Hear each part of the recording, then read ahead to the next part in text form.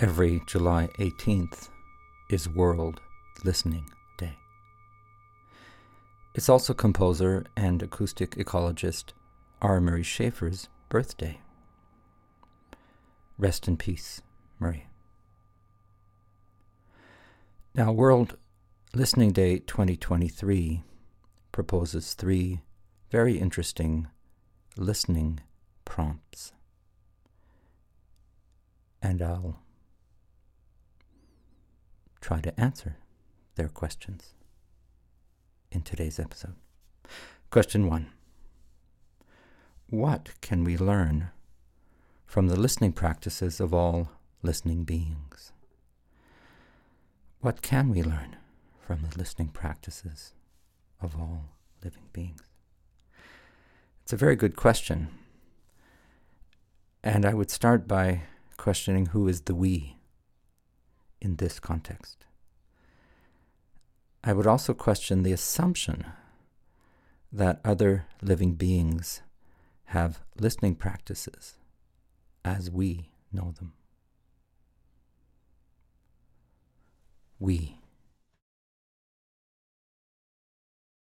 This being said, this prompt made me think of a story told to me by composer Robert Normando in 1991 for my Marche Sonore 1 radio program that I did for Radio-Canada. And I quoted it in episode 19, Reality. And I'll play it back for you now. C'est un peu comme quand on prend une grenouille qui est un animal à sang froid et qu'on la met dans un bocal d'eau et qu'on fait chauffer l'eau peu à peu. La grenouille va s'habituer à la Composer Robert Normando. It's a bit like taking a frog, which is a cold-blooded animal, and putting it into a jar of water and heating the water little by little. The frog will get used to the temperature rising and rising, and it will not notice that the temperature has risen. And one day, the temperature will be too hot for it, and it will die.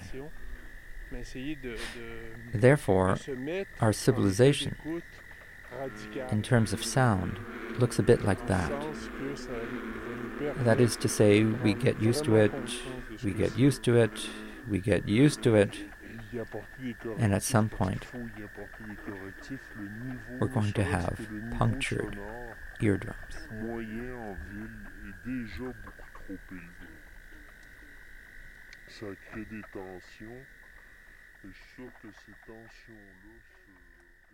Now, the early 1990s were a time of great environmental awakening and action. In particular, the 1992 Rio Earth Summit. There was a sense that this was our last chance to change directions, to undo some of the wrongs of pollution. Ironically, things got much worse after 1992. Sadly, this window is now closed, and we find ourselves in very hot water, not feeling or responding to the heat, the smoke, and other signals that we're receiving. And so we're slowly boiling to death.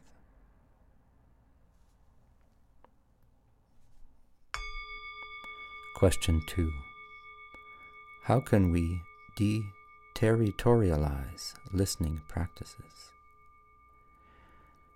How can we deterritorialize listening practices? Deterritorialized. Deterritorialize. It's a hard word to say.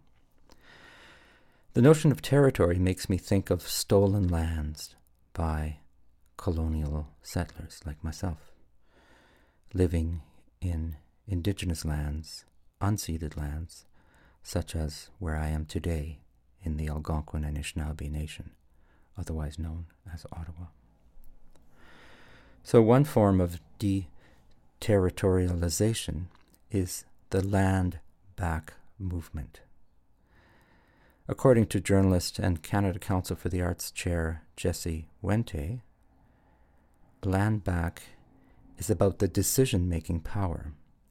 It's about self-determination for our people here that should include some access to the territories and resources in a more equitable fashion, and for us to have control over how that actually looks.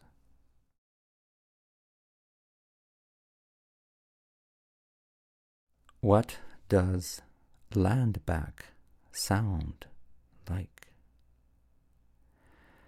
Well, just last week I published an episode about decolonized listening, episode 128, Revisited.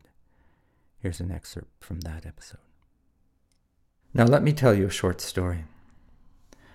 On June 23rd, 2023, I had the pleasure and the privilege of attending Listening to Le Croix, and I hope I'm pronouncing that right, otherwise known as the City of Vancouver. The event took place at the Peter Wall Institute for Advanced Learning at the University of British Columbia, which is situated on the unceded and ancestral territory of the Musqueam Nation.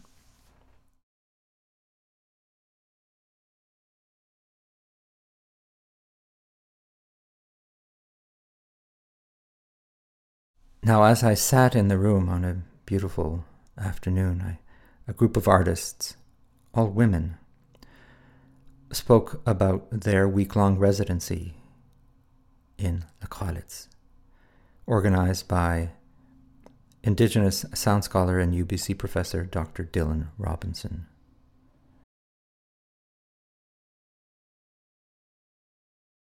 They shared a wide range of sensory engagements through listening to Le Croix. For example, how our bodies listen through the haptics of vibration, about hearing and feeling the voices of non-human relations, about how we can perceive the built environment with new perspectives, the air, waterways, and earth that surround us. They spoke about their encounters with the Trans Mountain Pipeline, their dialogues with animals and birds, their encounters with haunting vibrations, and their thoughts about the past, present, and future sounds of this region.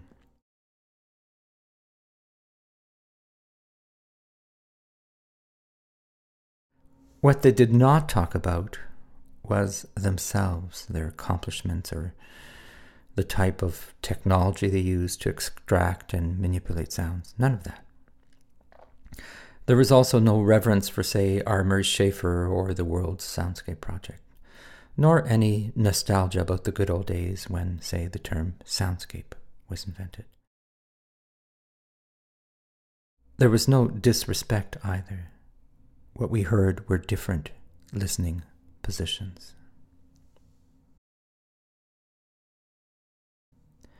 Stories, poems, anecdotes, images, silences, and prophecies. It was quite uplifting. Question 3. When should we listen more? When should we listen more? Well, I guess it depends on what kind of listening, doesn't it? More listening with a colonial lens or colonial education is not that helpful. But perhaps we could listen more to ourselves through listening to other living beings. Maybe we could listen more to the land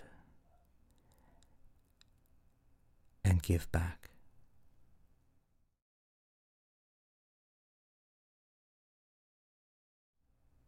Warm thanks to my colleagues at the World Listening Days for your thoughtful prompts and ongoing commitment to listening by everyone, everywhere.